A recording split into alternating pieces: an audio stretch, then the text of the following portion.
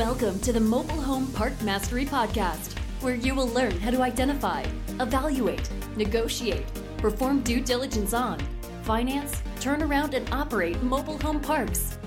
And now, here is your host, the fifth largest mobile home park owner in the United States, Frank Rolfe. What makes customers choose one mobile home park over another? And what can you do to make your park more likely to be chosen?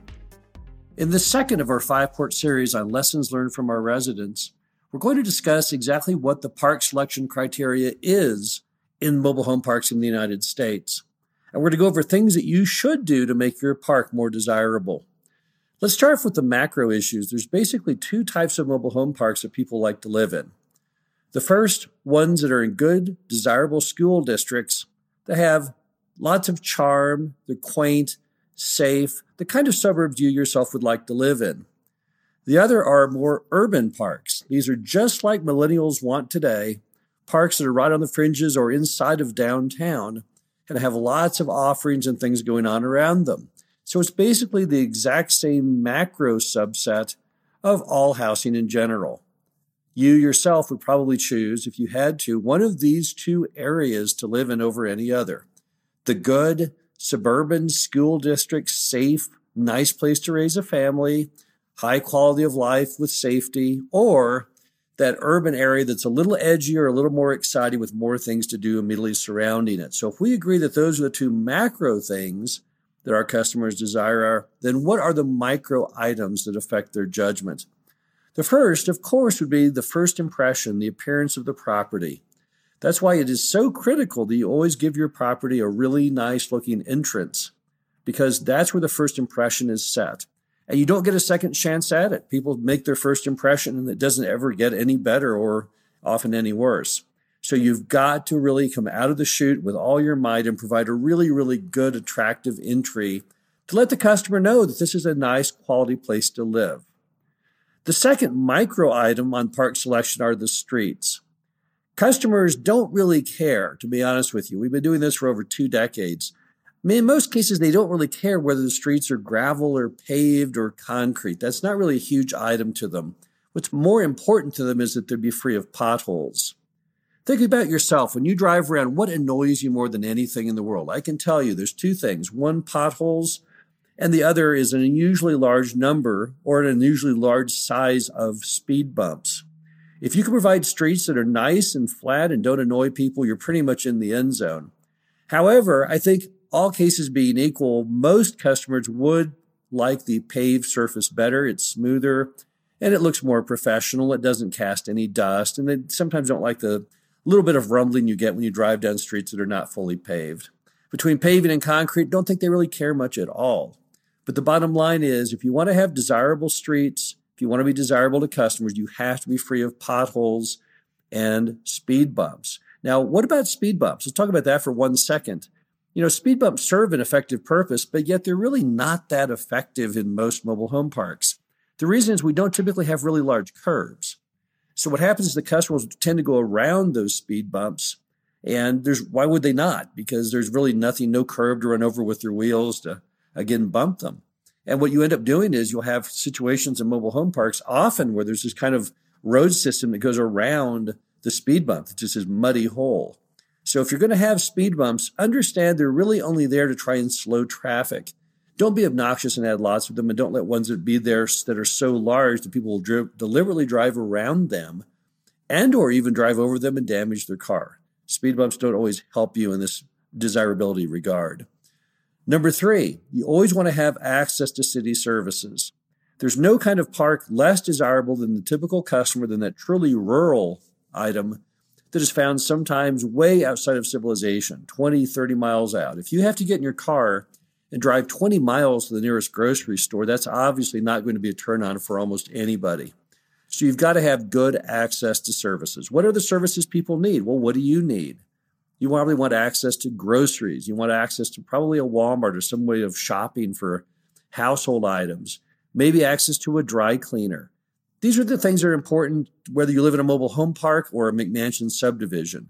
So you want to have those kinds of access to services. The next is a simple one, city water and sewer. Everybody likes the safety and the confidence of city water and city sewer. So it's always great when you can provide that, because that is an important item to nearly everyone in America. You want to know that when you turn on the tap, nice, safe, potable water comes out of the spigot with as much as you can possibly desire. Next, the neighborhood demographics. People like to be in neighborhoods that are attractive to them. They like to be in an area that they feel has some degree of charm and class and being relatively upscale. So when you're looking at neighborhoods, remember that mobile home park residents want to live in the same kind of neighborhood you want to live in. So you've got to provide that. When you're looking at parks to buy and you want to have a park that's highly in demand, make sure that you're buying it in a neighborhood that would be highly in demand. We like to test that always through our test ads. That's why we love doing test ads before buying a park. We put the name exactly where the park is located in that ad, and then we see how many calls we get over a measured span, typically of 10 days. The whole point of that is we want to make sure that our location is a plus. Remember the old adage in real estate, location, location, location. Well, it's as true in mobile home parks as it is in apartments. So you've got to be in an area that is desirable for people. I would also add that you can't really change location. That's one factor you can't. You can go in and you can mow all the grass and change the entry and do all kinds of wonderful things, but you can't change location. There's no way you can go in there with one weekend with a couple of helicopters and pick your park up and move it to a more desirable spot. So you've got to make sure you have an attractive neighborhood demographic. Next is the mixture of age of homes in the property itself. Picture this. You're driving in a mobile home park thinking, do I really want to live here? What do you see more than anything else at a mobile home park? You see a lot of homes. They're very high density. Typically, you're seeing just the ends of the homes to probably the first 20 feet up the side of the home. And when you look at those homes, are those homes you want to live amongst, or are those homes you're kind of horrified by? Now, most of our customers are pretty open-minded on the age of homes. As long as they're in good condition, typically 1960s, 70s homes are okay, but yet they want to see that mix of affirmation that the place is still desirable. So they'd like to see some pitch-roofed 90s models and 2000 models in there. They also would like to see a little vinyl-sided shingle roofed action because they know that's the newest kind. And again, that affirms to them that this is an okay place to live. The hardest thing, if you're looking at sheer park attractiveness to the consumer, is the park where you've got nothing but old flat roofs, just a sea of 1950s and 60s flat roof mobile homes. It just does not turn on the customer because they're thinking, gosh, is this park just kind of old and worn out? Are there any new homes coming in? Are there any new people coming in? So we just prefer a nice mix of homes. We like to have flat roofs, round roofs, pitched roofs, homes from anywhere from the 50s all the way to modern. But we do like to have that mix. We think having a mix is very, very important on park selection criteria. Another item, if people drive your park at night, which they surely will, many of your customers are going to go check this thing out not only in the day, but also in the night. You need to make sure your park has sufficient ambient light. What does it mean? Well, it's very subjective. Ambient light means basically how much light is cast from the general activities of street lights and home lights to give it a pleasant and safe feel. Nobody wants to live in a property that is completely dark. It's scary. It's scary to get out of your car when there's no light around. Who's in the bushes? What's going on? So you want to have a fair degree of ambient light. Now, unfortunately, there is no scientific measure of ambient light. You can't go buy an app for your phone that measures ambient light. And I can't tell you, yes, you need to have such a degree of ambient light. And if it's beneath that, don't buy it. You yourself know ambient light because you yourself know what you find to feel safe and attractive yourself. Also, make sure, if possible, if you already have bought the park, to get some lights on your entry. Nothing speaks more to the fact this is a desirable place and we really want your business than when you have the pride enough to light your sign. Now, how do you do that, however, if there's not a lot of electricity around? Well, one option that many park owners do is to explore some of these Gamasonic solar lights. We've done that as well. You can put those at the entrance and they don't require any wiring. We did them on a park we have out in Illinois and it worked out fantastically. We had a non-lit sign on an island, no way to get power to it. It would cost a fortune. You'd have to trench through your streets and we'd have to bring the power in from hundreds of feet away. It'd be very, very expensive. Instead, we bought Gamasonic's brightest solar coach lights and put them on either side of the sign. Not even just single light coach lights, these have 3 lights each. And it has a great effect. It lights the sign. As you're coming down the frontage road, you see those lights, and those lights do create ambient light to the sign. So it gave us a very, very classy entry at a very low cost. You can buy those Gamasonic units for roughly $300 each. And what's amazing is, number one, they require no wiring. That's the big one. Also, they basically turn on automatically when it gets dark, and they run until the power runs out, which is typically long after anyone would drive into your park. Third item is they seemingly never break down. So that's why we've been using them a lot, because they never break. We've never had one break yet. But you got to have enough light on your park, because don't just assume all residents will come in and look at that property during the day.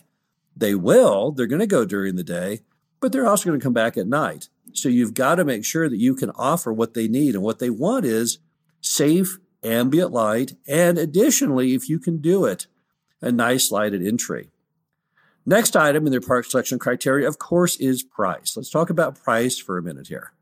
It's crazy if you think people in the affordable housing sector don't make judgments based on pricing. However, I can tell you right now, after doing this for over 2 decades, that pricing that they're looking for is not always the cheapest pricing. What they're looking for is the overall value. If you have a nicer property that scores well on everything I've talked about, they're willing to pay a little more for that. Who wouldn't? People always don't mind paying extra for a good value.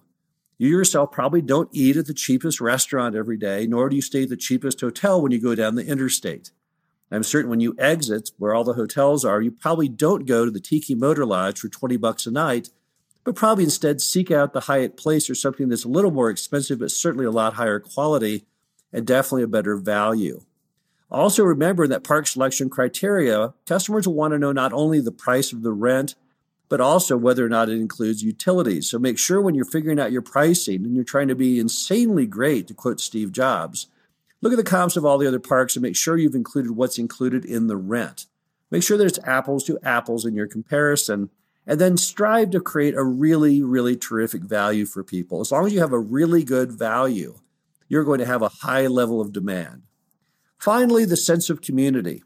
Everyone knows that Time magazine article, because I probably have talked about it 50 times now, and it's called The Home of the Future. It came out in Time magazine over the last year, and it was a very interesting article because it declared that mobile home parks are like the gated communities of the less affluent. Now, I don't know if I agree with the less affluent. We have many properties that have people who are not highly affluent, but fairly affluent. So that was probably not a fair statement on the part of Time magazine.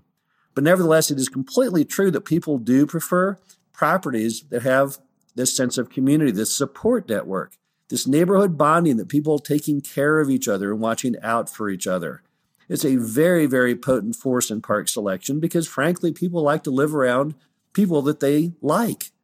Who doesn't? Who wants to live around grumpy neighbors who don't care or know who you are? You can find those all day long in any apartment complex, of course. But in a mobile home park, you've got actual homeowners who do actually care and care about you and share a common purpose and live shoulder to shoulder, trying to provide a very high quality of life for them and their families. So basically, always seek out properties that have that high sense of community. And if you buy a property that doesn't, try and build it. Try and create a sense of community. How do you do that? Well, I've talked a lot about it, but quickly again, what you need to do is you need to find ways to bring people together with a common purpose of just intermingling, learning about each other. Areas that they can congregate. Put in picnic tables. Put in a grill. Create activities for them. Take your clubhouse or a structure and build a room where they can go in and read and meet each other and maybe hold a party.